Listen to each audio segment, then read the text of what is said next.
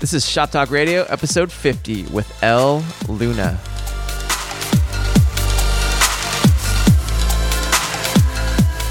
Welcome to Shop Talk Radio. I'm your host, Nick Onken, and on this show, we're bringing you inspiring guests to dive underneath the hood of the creative entrepreneur lifestyle to bridge the gap between art, commerce, and inspiration.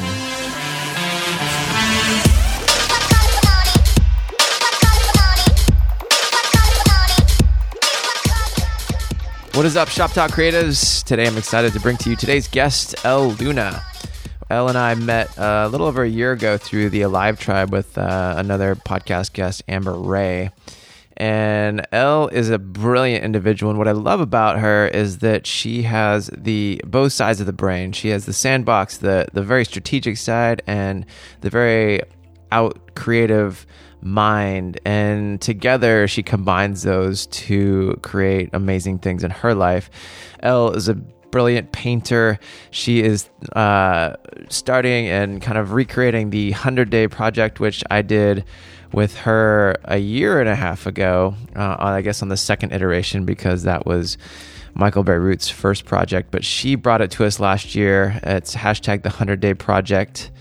It's what inspired my hand-drawn type project on Instagram. You can follow me at Nick Onken, and the hashtag is hashtag Onken Draws Type to see all my stuff. And Elle is a brilliant individual. She's an amazing artist. She started as a designer and redesigned the Uber app interface she was also the lead designer on the Medium platform, as well as Mailbox. And we talk about her transition into being a full-time painter and following her must instead of her should, which her new book is all about. I would recommend you check it out because it's all about following your must, what you must do in life versus what society and everybody around you has told you should do. She also was a former designer at IDEO, so she is a brilliant human being. We talk a lot about the transition from doing full-time things to pursuing a career in art, as well as many other things. A little note for me, I just got back from a fun trip to Morocco, London, Germany, Denmark, and Sweden. I was traveling with my friend Usher, who also is a Shop Talk Radio guest, shoptalkradio.com/EP38. But with this trip really just changed my mind and opened my mind to the world of art, creating art, collecting art, and philanthropy. And that's what he is all about. We got to visit some art galleries, and we had many conversations about art and how he loves supporting artists. So this trip gave me a whole different perspective, even going into this podcast with Elle, because she's a brilliant artist. And at the end of the day, it opened my mind up to supporting other artists and even more creating my own art and taking that to the next level. I'm also very excited that today's episode is the 50th episode of Shop Talk Radio. We've been going for a little over a year now, and this podcast is all about helping you to activate your inner creativity and life optimization. So check out the show notes, shoptalkradio.com/EP50. You can check out the photos we did of her and get all the links to what we talked about in the podcast. So without further ado, let's jump in.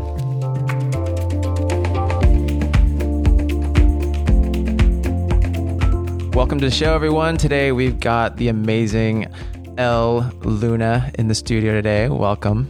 Thank you so much for having me. So excited to have you. And we met like about a year ago, actually a little over a year ago, through Amber Ray, who's also a previous guest on Shop Talk Radio. We met through the Alive Tribe. And Elle is a brilliant artist who you used to be a design. Well, actually, I'm going to let you give us the overview of your story, but we met in the Mastermind Tribe last year, the Alive Tribe, and we spent a journey together learning to master and better our creative entrepreneur lives. So if you want to can you just give us a background? You're a designer, and then you're embarking on this new book, and I want to talk about how that was birthed and how you did that in a year, and then we'll go on to more. But give us a little overview. All right, we'll rewind. So my journey starts in Dallas. I'm originally from Texas, and I grew up in a family of lawyers. I have very fond memories as a young girl getting pulled out of school early to go down to the courthouse to hear my dad give closing arguments for one of his cases. And I remember sitting in the courthouse on this really, really old bench and seeing him go up in front of this whole room and give a speech, a very, very theatrical, passionate speech about his case and his side. And as a young girl, that impressed me so much that then and there I thought, I should be a lawyer. I should do this also. Mm. So I grew up, went to college in Nashville, and at the end of college decided that I would apply to law school. I applied to 7 law schools, and in the great gift of the universe, I was rejected from all of them, one by one by one. And I remember thinking, how could this be? How could this be? And at that time, I had a very close friend who said to me, you know, you're living in the art studio. You slept there 3 nights this week. You are covered in paint. Have you ever thought about full-time pursuing your art? And it was this amazing moment where I realized, no, I'd never really thought that possibility was, out there or possible for me and for my life. And at that idea, and also the fact that I really had no other options, I decided to apply to art school, and I applied to 2 programs. And because the universe is magical, I got into both. And I picked one, which was in Chicago. And I went, and that kind of tossed me into the world of creativity and making. So I started off making obscure art films and really weird audio work, and then got into making books and graphic design. I then stepped out into the world of needing to make a living and pay rent. And so I became a commercial graphic designer. And over the years, I worked at a design firm called IDEO. I started off in our Chicago office, and after being there for about 5 years, along the way I transferred to San Francisco. I fell in love with the Silicon Valley dream of being able to ship things out into the world in 3 months, 4 months, 6 months. And so I shifted more into the entrepreneurial space. And then I began working with Uber, which is now everywhere, and the startup Medium. And then I joined a team that was looking to revolutionize email on the iPhone, and that ended up becoming Mailbox. And around that time, at the end, I guess, well, really the beginning of Mailbox, it was launch day. I had been working there for about a year. It was launch February of, I think, 2013. And I was sitting at my desk on launch day, all of the metrics going well. The launch was wildly successful. And I remember sitting at my desk thinking, wow, I am 31. I'm slowly getting older, and I can do anything with my time. Is this what I really, deeply, truly want to be doing? Wow. And around that time, I, on nights and weekends, had begun picking up painting with a passion and a frenzy. And on that day, a very specific moment, I realized that I had a choice to make. Did I want to stay at this startup? Did I want to take that idea and put it on Android and all the other platforms? Or did I want to give it a go painting and making art? And it was terrifying because who knew if that would work? Who knew about the finances? But I did look at my finances, and I saw that I could buy myself a little bit of time to try to give it a go. And I quit. And that was a little while ago. And since then, it's been quite a wild ride up and down. So now I'm more in the painting space and making art full time and learning a lot, running into a lot of walls, sharing a lot of that knowledge in the same way that you are, trying to figure out how to make this crazy life work, which is a wild journey, but man, I wouldn't have it any other way. Wow. That's a powerful story. And there's a couple things that you said I really love to dive a little bit deeper into. And, you know, when you made that transition, when you quit the Mailbox team and realized that you wanted to go into to be a painter, how did you saved up money, how did you make that transition and then turn fine art into money? Because that's a whole nother ballgame. Absolutely. Well, eventually what happened, I guess a year after that moment in the chair, where I realized that I had some choices that I could make about how I wanted to spend my time, I eventually put it together into an essay called on Medium titled The Crossroads of Should and Must. And one of the things that I really began to think about was how when we are at a point where we can make a decision, there's really two options. One is more of this path of should, what we feel like we should do, and one is this path of must, which is what is has grabbed us, has caught us. And at that moment, it became very clear that, working in a startup and painting were very different options, and they were both equally appealing for different reasons. But I had to choose. And the role of finances was a tricky one because at first I used it just to create a sandbox. I didn't look at my finances and say, can I never work again? Can I just paint forever? It was, no, can I take money that I would otherwise spend on a dress or, on a vacation or, some sort of material thing? Could I actually take that money and do something more interesting with it? Could I use that money to buy time? And I think about that time as sandbox time. And it wasn't forever. It was literally, there was a date circled on the calendar. And it was like on that day, if I hadn't begun to make some money, and if I needed to go back and get a full-time, 40-hour-a-week gig, that would be the day. But until then, my job was to play. And it's actually really hard to play if you haven't been playing a lot in your life, or at least that was what I found. Yeah. So that's how my dance with finances started. Over time, what evolved around finances was tricky because finances are so hard. We want to do what we love, and ideally we want to get paid to do it. But in the book, one of the things that I found as I started searching more about money and how other people have solved it is that there are 3 different types of work. And this comes from a TED Talk by Stefan Sagmeister. He says, you can have a job, you can have a career, or you can have a calling. A job is something done from 9 to 5, something done for pay.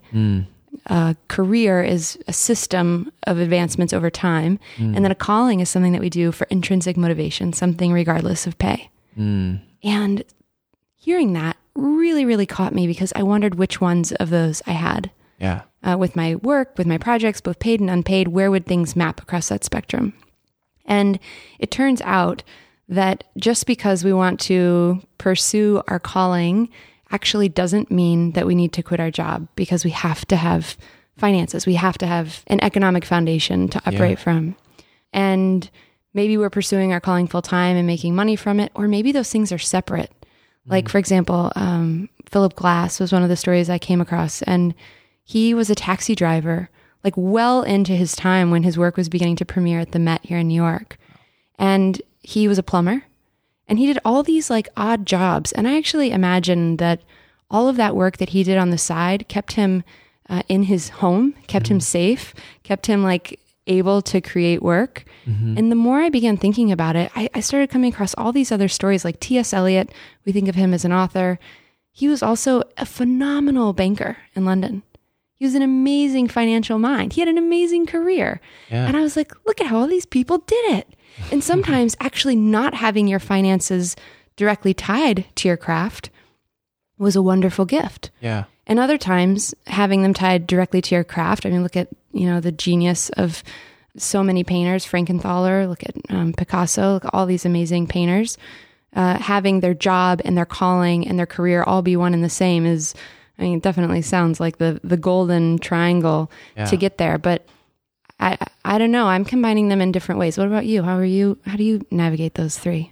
Yeah, I mean, that's something I love to explore, is because I have what I like to tell people, like, you got to have a capital job. It's just like you're saying, a capital job so that you can have capital to pay for your time to go practice your craft, because it takes years to get good at what you do, enough to the point where somebody's actually going to pay you for it.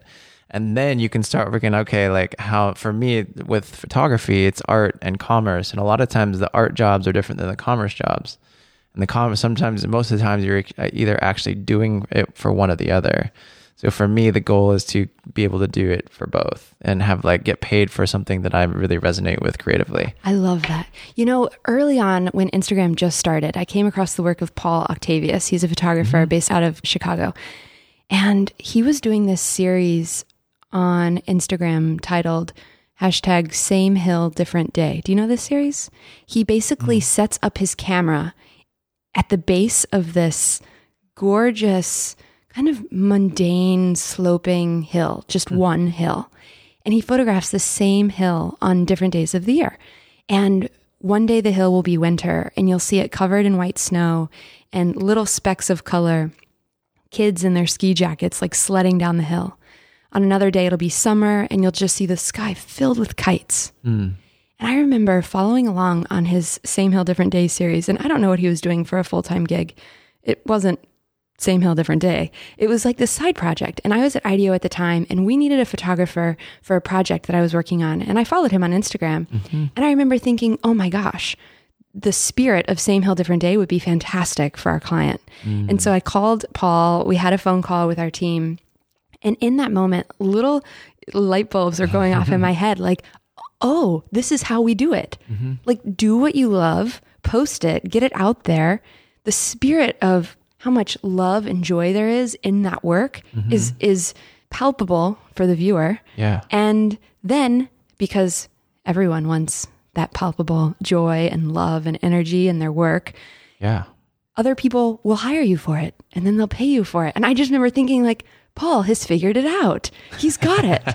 And I think that's such a great example of, like, just keep doing it and do it for free. Do it, just get it out on like your social feeds in a way that's affordable, right? Like Instagram's a great way to get things out. Yeah. And then over time, if it resonates with other folks, they'll hire you to do it.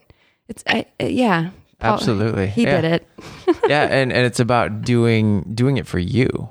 Doing it because it resonates with you and your heart, and it's the project that you want to do for yourself. And unless you're doing projects for yourself, you're not going to build a portfolio that's going to get you hired. Totally. Get you hired. Totally. Yeah. It's like, I remember reading in Just Kids by Patti Smith. She was talking about when Patti Smith, she's an artist, and Robert Mapplethorpe, her partner, love, I guess, of her life. He was a photographer. When they were very, very, very broke, living here, and I think at the Chelsea Hotel. They're living here in New York. He could only afford, so much film in his camera, like one roll at a time. And so every shot was so important. And he put everything into that roll of film. He'd get it developed. He would look at the shots and immediately he'd pick up the one. And she'd say, but how do you know? How do you know that's the one? And he said, Patty, this is the one with the magic in it. There is something that's like other dimensional about work that has your deepest, rawest passion in it. It's you can just see it. You can pick it out of a set. Yeah, you've heard that term je ne sais quoi, right? And that's exactly what you're talking about. And I've heard that we've used that term in photography because a lot of times it is exactly what you're talking about, where you look and there's a photo that just has something about it that makes it magic. So that's what, I feel like we're all supposed to be looking for in our art or creating. And it takes a process. How long did it take you to, when you were painting, you started painting to where you started getting recognition and people started to actually pay for it? That's a great question. Well, maybe there's so much vulnerability that goes into, okay, so I'm sitting at my desk, I'm at this startup. I know in my deepest self that there isn't even a decision to be made. It's so obvious. It was riskier to stay at the startup than it was to pursue my art. And after I left, even though it was the naively obvious next step, it was still terrifying.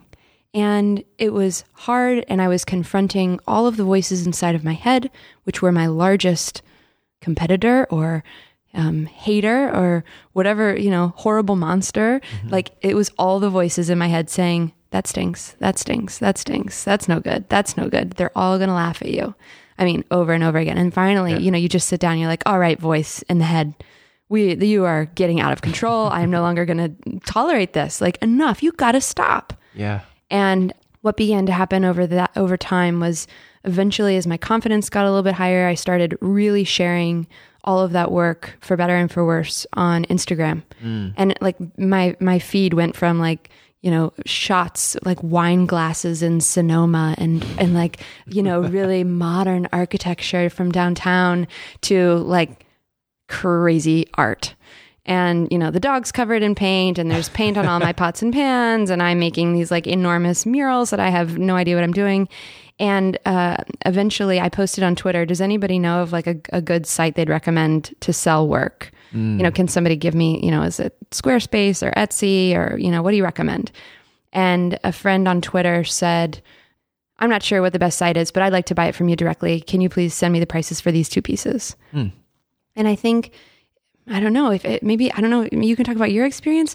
I just never assume, you just think like, oh, I could never do that. I could never really make art full time. And then you think like, I can't sell this. Nobody wants this.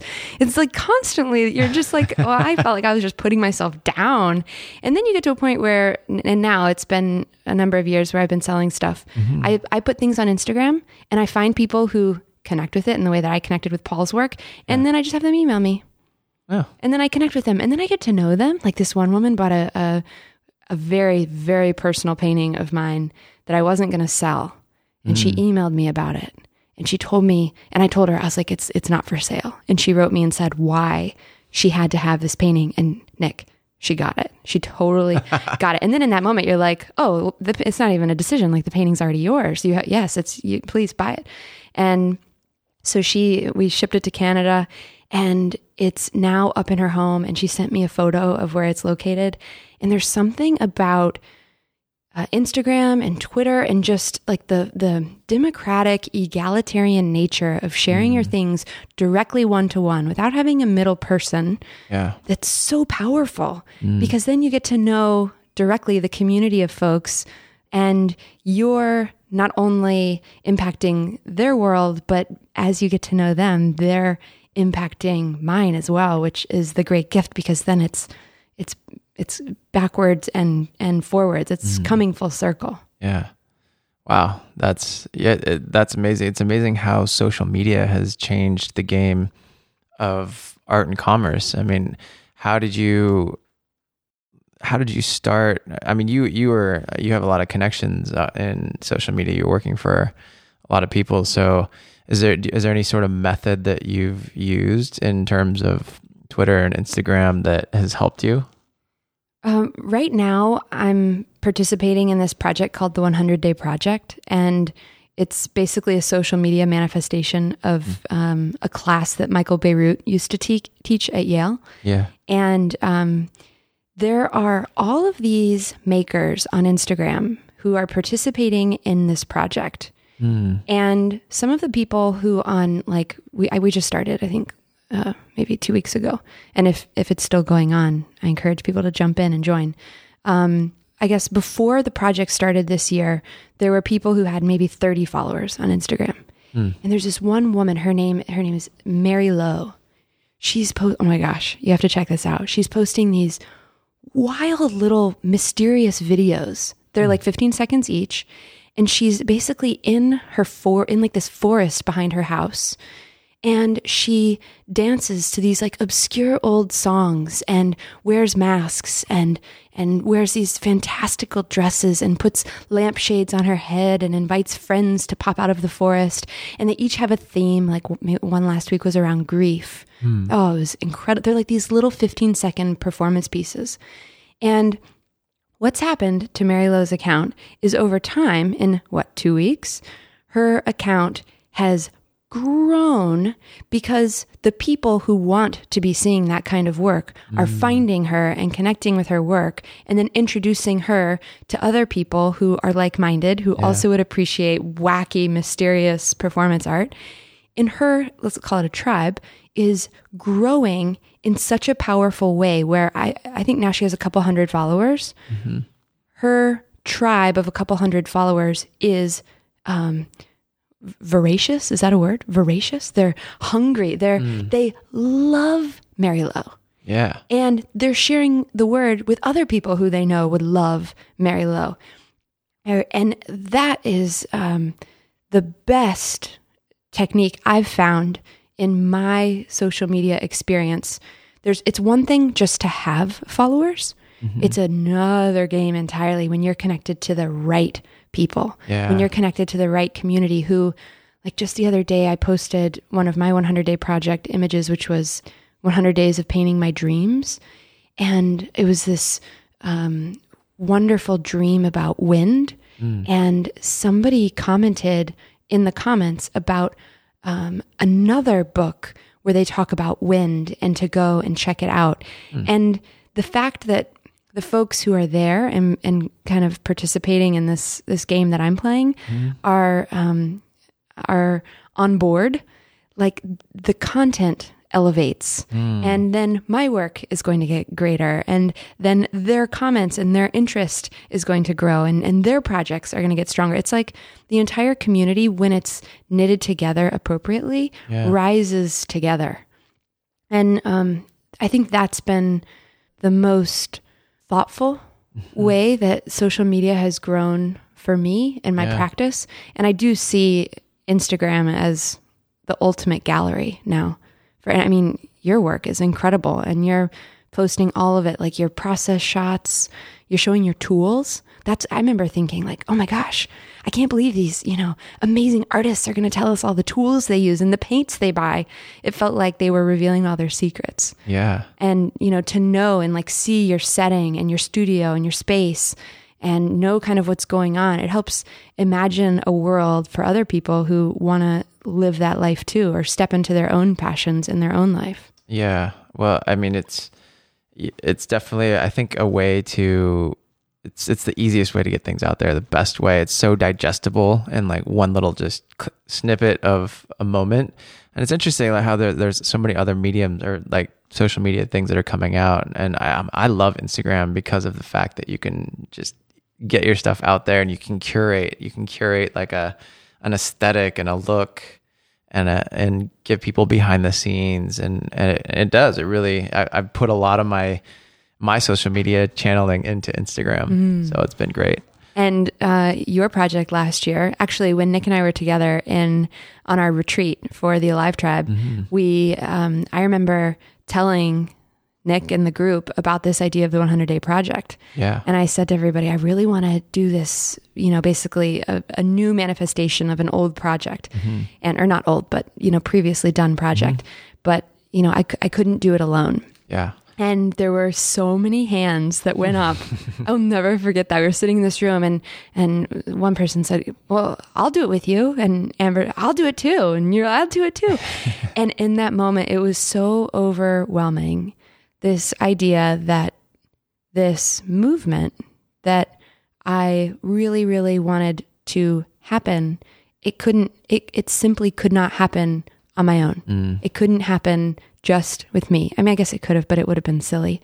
Yeah. The fact that everyone came together and everyone participated and dove in was a totally new understanding of what community looks like for me. Yeah. And that then rippled out and inspired so many other people. And it just comes back to this idea of tribe and your closest family that you commune with, day in, maybe not day in and day out, but week in and week out. And this idea that, ups and downs and good times and bad, that group is like buoying with each other. Absolutely. Yeah, you totally inspired me with that project. And when we jumped on it last year, I was like, oh my God, can I do one thing, the same thing for 100 days straight? What am I going to do? Will you tell about your project? Yeah, I'll tell really quick. I did that 100 days of hand-drawn type because I was getting interested in drawing by hand and experimenting with that. And this was actually like the greatest catalyst to be able to practice. And I did it and I started doing it and I kept it up. I did 100 days. I think I missed one day out of 100 days in a row. And it showed me that I can do it. I have the focus to do it. And it was just inspiring. It was inspiring to be in the community and for other people who were like, wow, this was like perfect. This quote was perfect for me today. Or, it really resonated. It made my day. It changed, that like the feedback and the community, the conversations that were going on around it. And people were like, oh, I want this on my wall or I want it on a card. And so, I mean, that's given me the ideas to, for the stuff that we're working on now with the new lifestyle brand to integrate some of that. But yeah, it was a powerful project. So thank you for bringing that to the table last year. That was great. I remember how scared I felt bringing it up. I was like, nobody's going to want to do this. What's with this voice in my head? Man, that project, wow. And now I just checked the other day, we're almost at 100,000 posts on Instagram, and we're only like 2 weeks in. That's crazy. Isn't that wild? So now tell me how you started the new one that you started, that was through Instagram? It's still an Instagram based project. Okay. There's a lot of people doing it on Twitter, but Instagram is really where it's all growing because it has to be real visual, really fast. And Twitter, you have to expand the images. I wish that Twitter and Instagram would be more friendly to one another. I know, right? It was just the same thing. Like, let's do it again this year. It was a year later. I emailed Amber. Literally, this started, in a room with a bunch of people sitting around wanting to do something fun together.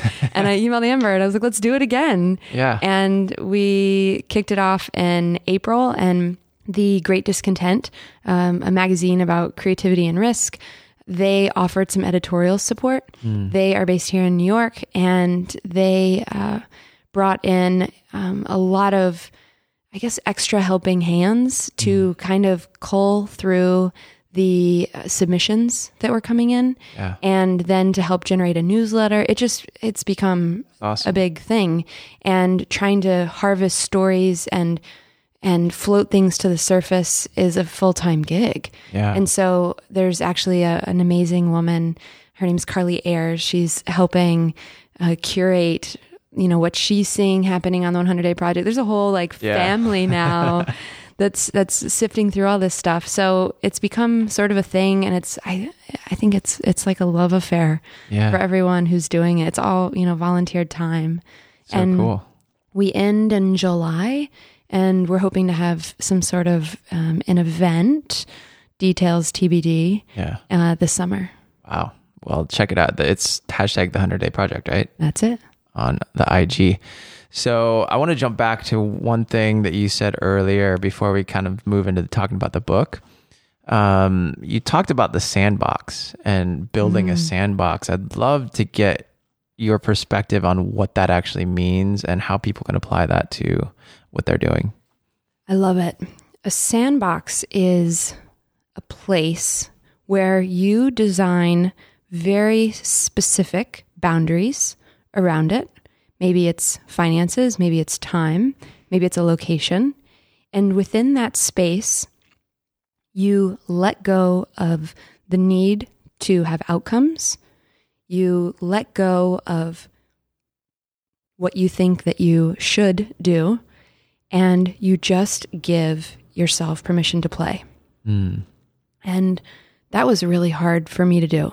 Yeah. So some of the factors that I considered, and I'd recommend other folks to look at, is to say, is there a space within my home that I could make kind of a messy space or a sandbox space? Maybe it's a table, or maybe it's a cart. Maybe it's a room. If you have an extra room, that's nice. Or maybe it's just like a candle that you light, and like when the candle's lit, that's like sandbox time. And within that space, maybe you're doing it full time. And, let's say you had a 2-week vacation from work. Yeah. Could you spend that 2 weeks totally dedicated in a very regimented way to play? Or let's say you have an opportunity to have a sabbatical, or maybe you just have a weekend. Say like, okay, beginning Saturday morning, it's like play boot camp. I know that sounds so strange to like put all these prescriptions around play, but if we don't schedule it, if we don't really demand focus when we're in there, for example, solitude or music, but like no repair people, no people running in, asking favors. This is not the time for those situations. This is just your uninterrupted time to play. And when it comes to play, one of the great instigators of play that I learned when I was at IDEO is to create some sort of a basket or a cart or a box filled with things that are playful. So at IDEO, they had this cart that was filled with like pipe cleaner and watercolors and wigs and like weird sunglasses and poster board and glitter and stamps, all of this bonkers stuff collected into one cart. And it would get rolled into a room for projects. And there is something so interesting when you sit down with Legos, or like just put the computer away, close it and put it in another room. No computers allowed. Get in there with your hands. Maybe your sandbox is just actually entirely in nature. Maybe you spend one weekend in an Airbnb in the woods. Maybe you are, literally getting your feet into sand. You are feeling mud in your hands. Whatever it needs to be. The goal of it is to connect to that more intuitive energy. Yeah. It's sort of like your brain will answer one way, and then your gut or your intuition might answer a different way. And it's really kind of trying to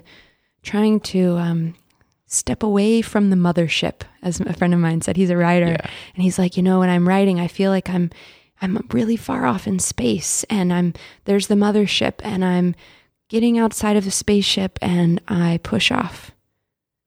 And I can watch the rope unfurl, and I'm drifting off into black velvet space.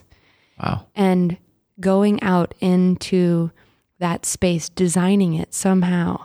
And then when you've had enough, or when you're ready, or when you're tired, to say, okay, I'm going back to the mothership, and to not necessarily have an objective, but to know that once you push off from the mothership, once you go into that sandbox, have faith, trust the fact that you will gain new insights based on your experience. And I feel like this idea of productivity is such a thing. And, when we get together, like, oh, I had this meeting and I went there and I did these 6 things and I had 10,000 workouts. And, there's this wonderful appetite that we have around productivity. And I don't know what not being productive is, but actually there's this wonderful quote. I can't remember the book, but he says, even non-action is action. Is an old Buddhist teacher, obviously.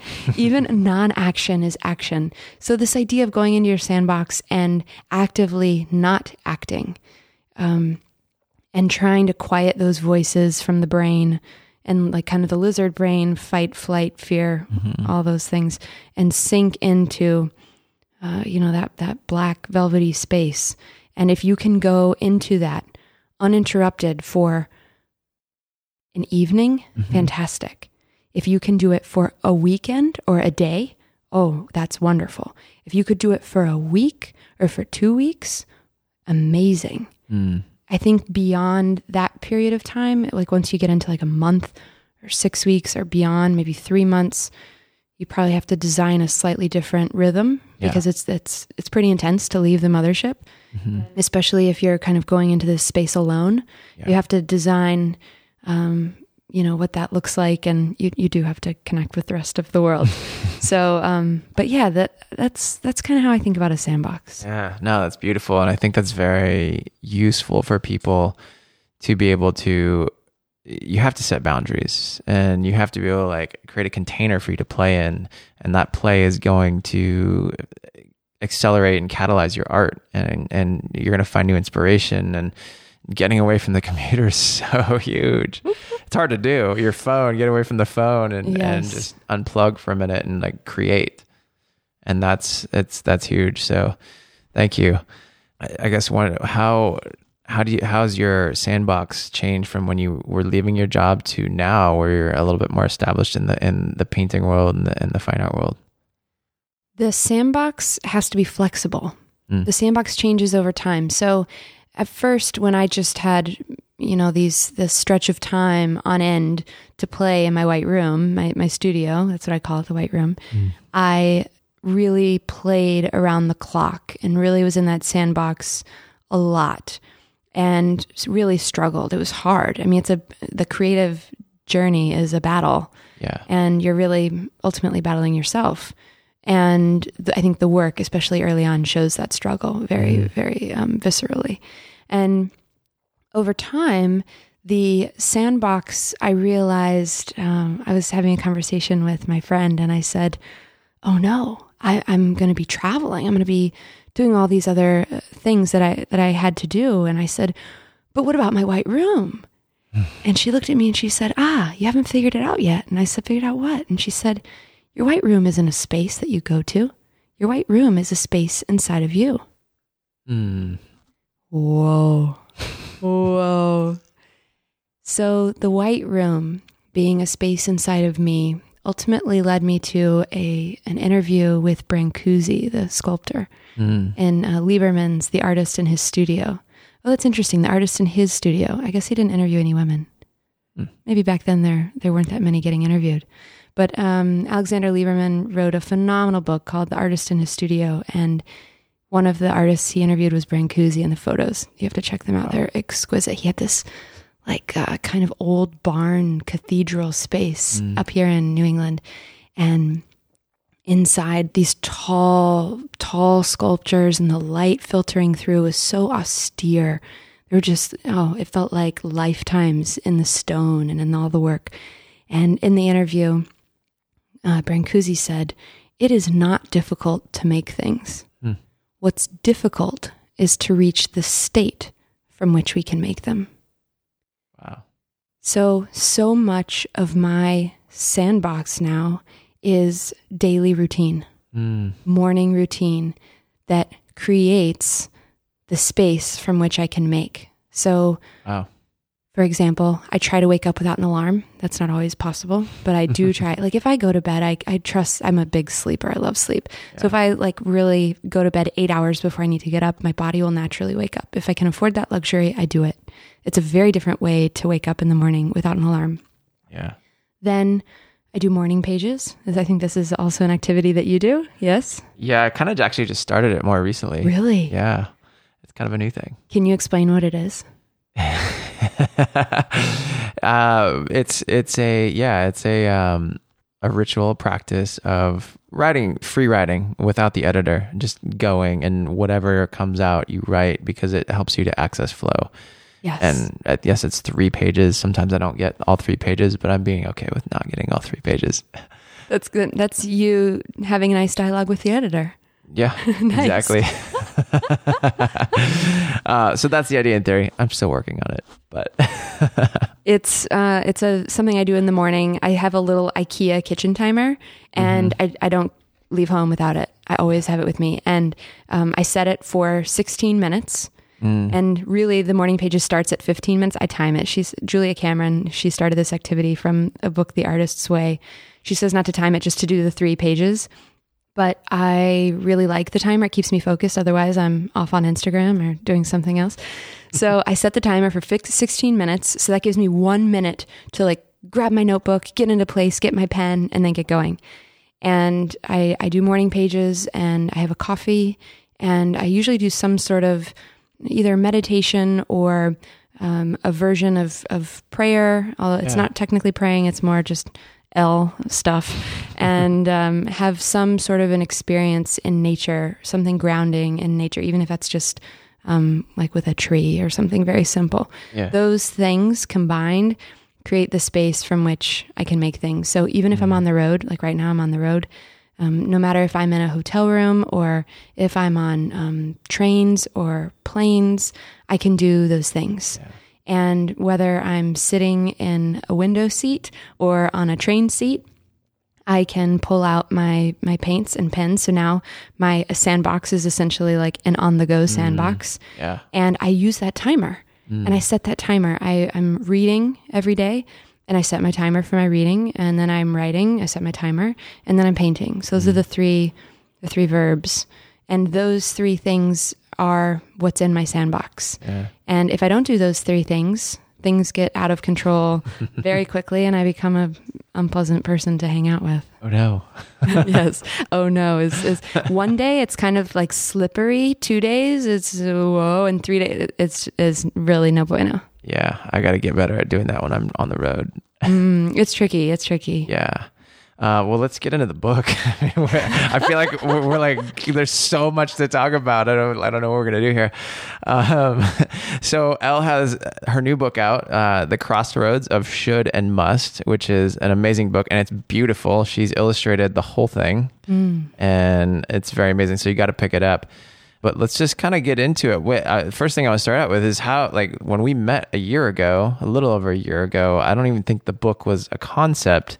And I know from when I did my book, it took like a year to actually write it and do it. And then it took them another year to publish it and get it to print and launch it and all that stuff. So how did that happen? I just don't know. A lot can happen in 365 days. When we met, it wasn't an idea on my radar either. I hadn't even written the post. Wow. Right? I don't think so. Or you may have just written it, I think. We were there in March, and then I wrote the post on April 8th. It was right after we met and hung out. So I guess 2 years ago was when I stepped away from the full-time startup gig.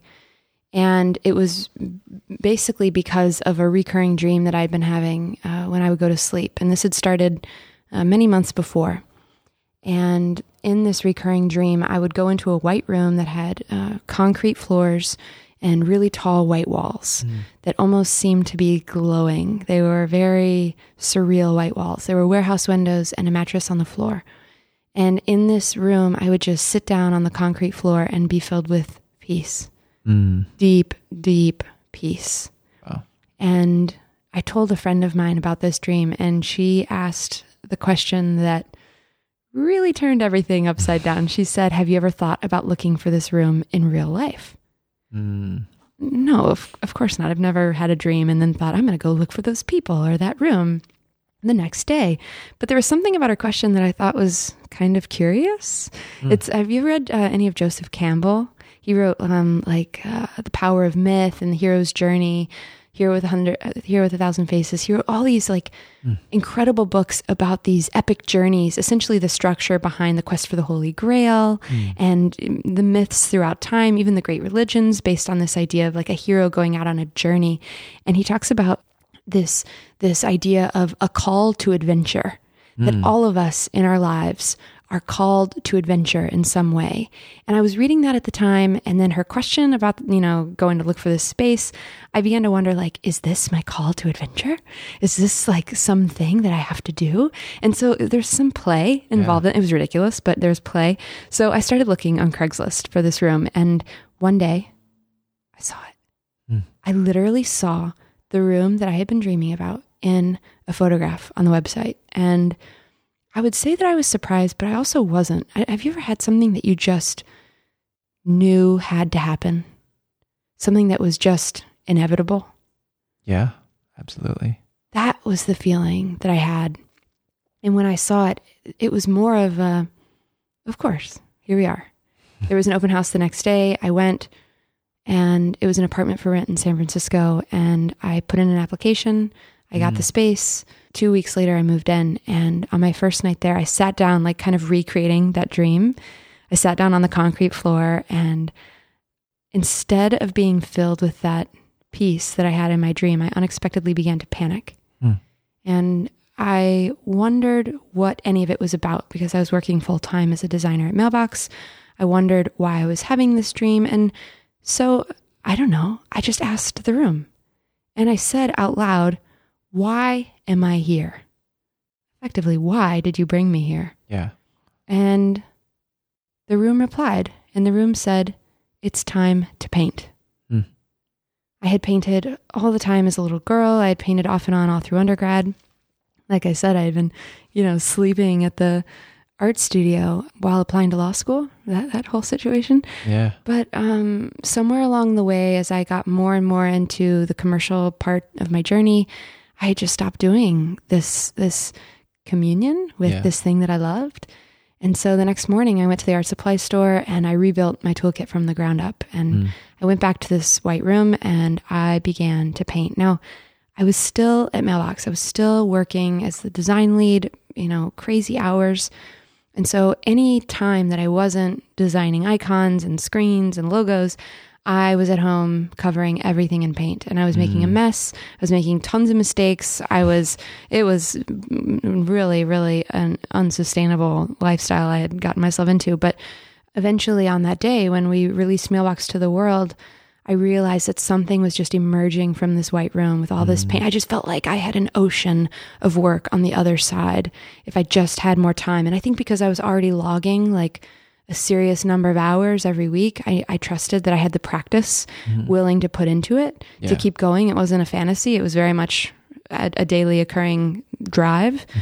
And so a year after I quit, so I'd been basically making work silently and fumbling, as we do in that room, I began, of course, learning things and then meeting up with all of you all on the Alive Tribe, learning more things and meeting all these other people who kept raising their hands and saying, yeah, me too, me too. And it was the first time that I began to realize that in each of our unique creative journeys, while there is so much struggle that is very personal, none of us are alone in that struggle. We share it. Yeah. And there is so much wisdom and knowledge from people who've gone through it and people who are further along on their journeys. And we walk, all of us together, this road, which is many paths that are concurrently moving forward. Yeah. So I started learning a lot of tips and tricks and really good questions. And I put them all together into a post on Medium. And the essay was titled The Crossroads of Should and Must. And this was 1 year after I had left Mailbox. And it was kind of like the first thing I had really put out there that kind of showed what I was doing since having a career that I totally stepped away from. And I share things online every day, all the time. But there was something about this post that happened that had never happened with anything else. Within like 2 weeks, it was tweeted to over 5 million people and read by over 250,000 readers. Jeez. It got picked up and syndicated all over the place. And the designer in me, this is like the spirit of designing and curiosity, began to wonder, like, okay, cool. I know why this resonates with me, but what's happening? Why is this resonating with all these other people? Why are people sharing it with friends, with colleagues, family? What's behind this? And so I spent some time digging into it a little bit further, and I decided to extend it into a book. So that was April 8th of last year when I wrote the post. And then in a very, very fast birthing process, the book was released on April 8th of 2015. Wow. 1 year to the day. That's insane. Isn't that wild? So the book came out very quickly. I think it was just ready to come out. And half the book is words and half the book is images. And I paired up with Workman Publishing here in New York. And they really, really understood that this thing was, I mean, it is a book, but it's really just like a canvas, or at least that's how I felt about it, that just spills across, I guess, 176 pages. Look at me thinking like, oh, I don't know how many pages are in here. I know exactly how many pages are in this book. But like every page I got to just paint, and all of the questions that I was asking, and really I think the book is more of a collection of questions than it is answers. And it's all based on Joseph Campbell's model for the hero's journey. And so now when I look at it, what's so cool about it being out in the world is that it's a tool. Yeah. And it's filled with everything from how to deal with finances to how to create space in our lives for must, how to deal with vulnerability. It's effectively, it contains a lot of tools that have helped me and tools that are actually still helping me. Like just 2 days ago, I did one of the activities in the book and I thought like, is this lame? I'm like doing my own activity, and it was really cool because now my journey is in a different spot. Yeah. And the struggle continues and day in and day out. And so having it as a tool to help me to get to that place of being able to write it was really incredible. But now what's great is seeing other people use it. Yeah. And seeing other people's journeys and what it's doing. I just met this teacher who wasn't a teacher. She was doing something else. And after she read the Medium post, she stepped away from her job and she just knew that she had to teach. And she decided to get a job at General Assembly. And she has been teaching at General Assembly And she shared all of this at the end of a Creative Mornings talk. And then 2 of her students came up to me afterwards, like tearful, thanking me for writing this post that gave them the coolest, most amazing teacher That's amazing. they'd ever had. That's amazing. And that's when things start to get really, really amazing, is to see the change that it's causing in other people's lives. And I'm actually looking over your shoulder at a poster that you have on the wall. I want to read it out loud. It says, "Change your thoughts and change your world." And people are doing that, and their stories are courageous and incredible. That's amazing. That's a great story. And it's powerful, and I acknowledge you for like writing this and being the change that people are seeing in the world. That's so cool. Now we have a few minutes left.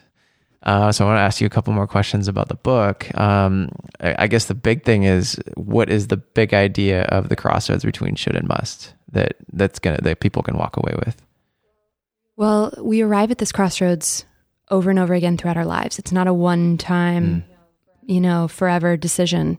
And so we have to continue to choose must over and over again. So on one hand, there's should. Should is all of the expectations that other people layer upon us. You should do this, you should do that. And one way you can get to know your shoulds is if you take out a piece of paper and you start at the top and write down those belief systems that you have in your head. You can literally fill in the sentences. You should never. You should know better than to. You should always. And then go through those lines one by one and begin to get to know them better. Ask them, when did I first pick this should up? When did I first integrate it into my decision making? Is this belief still true for me, for who I've become in my life? And the most important of all is, do I want to keep holding on to it? Does this continue to serve my evolving truths, my evolving nature as a person? And maybe it does. And then in that moment, it ceases to be a should and becomes a must. Or maybe you say, wow, you have served your purpose. I kindly set you down now. I want to create more and more space in my life for must. And must is who you are, what you believe, what you know to be true when you are alone with your truest, most authentic self. Must is that je ne sais quoi. Must is this thing that you have conviction around doing, around pursuing, that maybe you can't explain with your brain, but you feel almost in your spirit. Must, a friend of mine said the other day, must feels like being in love. When you know, you just know. And must sounds wonderful, and really courageous people throughout time have chosen it. One of the stories I read with a heavy heart is the life of Van Gogh. He in his letters to his brother Theo, he talks about his struggle with must. Right, he had to paint his way. He saw the world totally different, and the world didn't enjoy what he had to offer. And it wasn't until the world could catch up a long time later that his work began to be understood. And there's this one quote that he shared with his brother, and I'd love to read it. He said, as he talks about really being unseen in his life, and I like this because sometimes being seen is so important to all of us. And what do we do if we feel unseen? What do we do if we feel like our work isn't heard, if it's not getting out there? What solace is there in that? And he describes such a feeling, saying, "What am I in the eyes of most people? A non-entity, an eccentric, or an unpleasant person. Somebody who has no position in society and will never have. In short, the lowest of the low. All right then, even if that were absolutely true, then I should like to show by my work what such an eccentric, such a nobody, has in his heart." Wow. So choosing must, it sounds amazing, but it's really hard. And a lot of times it means we have to confront the world of should. We have to stop choosing it, and gaining awareness about that is a beautiful, beautiful process. And then stepping into must, we have lots of questions about practicality, about finances, and all of our obligations and how to make it work. And one of the great things about going from a post on the internet into a a fully colored book is that there was time and space to really, really dig into those vulnerabilities and the practicality of how to make must sustainable over time, specifically really around finances and obligations and time. Yeah. I mean, those are the biggest obstacles, the biggest puzzle pieces to like put together to make the big picture. Yes. But the cool thing is that as soon as you start to see money as a game and time as something that you can get very creative with, you can begin piecing your efforts together in a way that really supports your must. It just takes a bit. Maybe sandbox time is a great time to say like, okay, cool. I'm going to like figure out one of the activities around finances that I just did this week is if you get a piece of paper and write at the top money, and on one column, write must have money, and on the other column, write nice to have money. This is highly scientific. And if you go through and list out under your finances, like what's must have? Is living in a safe neighborhood a must have? Is buying a new car a must have? Is paying off student loans a must have? Supporting X number of people? Where do those things fall? Is going on a vacation a must have? Go through and start to look at your finances. And I think, spoiler alert, you will probably find that your must have list is a lot smaller than you think it is. And the smaller you can get that and the lower you can lower your burn rate, things start to get pretty cool with your must. You suddenly begin to change your understanding around what's possible financially to get things done. Yeah, absolutely. That's a great exercise. And there's, I'm sure, a ton more in the book, right? Yes. One other quick question about the book is, how can one explore their must if they don't know what that is and they can't find it? Because I talk to a lot of people who are like, I don't know what I love. I don't know what I'm passionate about. You know, do you have any advice for people? Totally. Pick up the phone and call your mom. Call your mom or someone who knew you when you were little and ask them to tell you stories about what you were like. Whoa. Nowhere is the essence of must more purely exhibited than when we're kids. What were you like as a kid? What did you love to do? Ask them to tell you stories. And I know this sounds cheesy. Take notes. Trust me, it works so much better if you do it like that. Take notes on a piece of paper, and maybe all the stories won't make sense at first, but these stories contain your earliest seeds of must. Wow. That was beautiful. I've never heard that before, and that is a great exercise to do. So thank you. We've got to wrap it up. So one last question I love to ask every guest is, what does live inspiration mean to you? Live inspiration means to me, live your truth, live your must. And what I love about the word live, it isn't dream, it isn't wish, it isn't hope, it's live, it's do. It is get out there and live it, embody it day in and day out. I keep looking at this poster, Nick, change your thoughts, change your world. This idea of doing something about it today. Yeah. And must often is a mountain very, very far away, and it's beautiful, and we want to climb all the way to the summit. Must often is this beautiful dream that we can see expanding over our lives. However, the act of dreaming about getting to the top of that mountain is very different than the act of actually getting there, which is put one foot in front of the other. Live it every day. And what does that look like every day? It might mean just doing one thing, just honoring your must in one small way, taking one step, setting aside 10 minutes. That doesn't seem as romantic as the mountain. And I think that's a shift that we have to make in our mind, that there is a large vision that is tugging at us. And then there is a daily work, a daily commitment, a daily practice to living your must one step at a time. Amazing. Thank you. How can we find you on the internet? If you want to learn more about the book, head on over to choosemust.com. And if you find me on Twitter, I'm at Elle Luna, and tweeting about all things book and art and life and adventure related. Yeah, and obviously you can see her work on the IG. Totally. Elle Luna, I assume. Yes. Got it. Cool. Well, I thank you for coming on the show. It was amazing. I'm totally inspired. Thank you, Nick. It's so wonderful to see you. You too.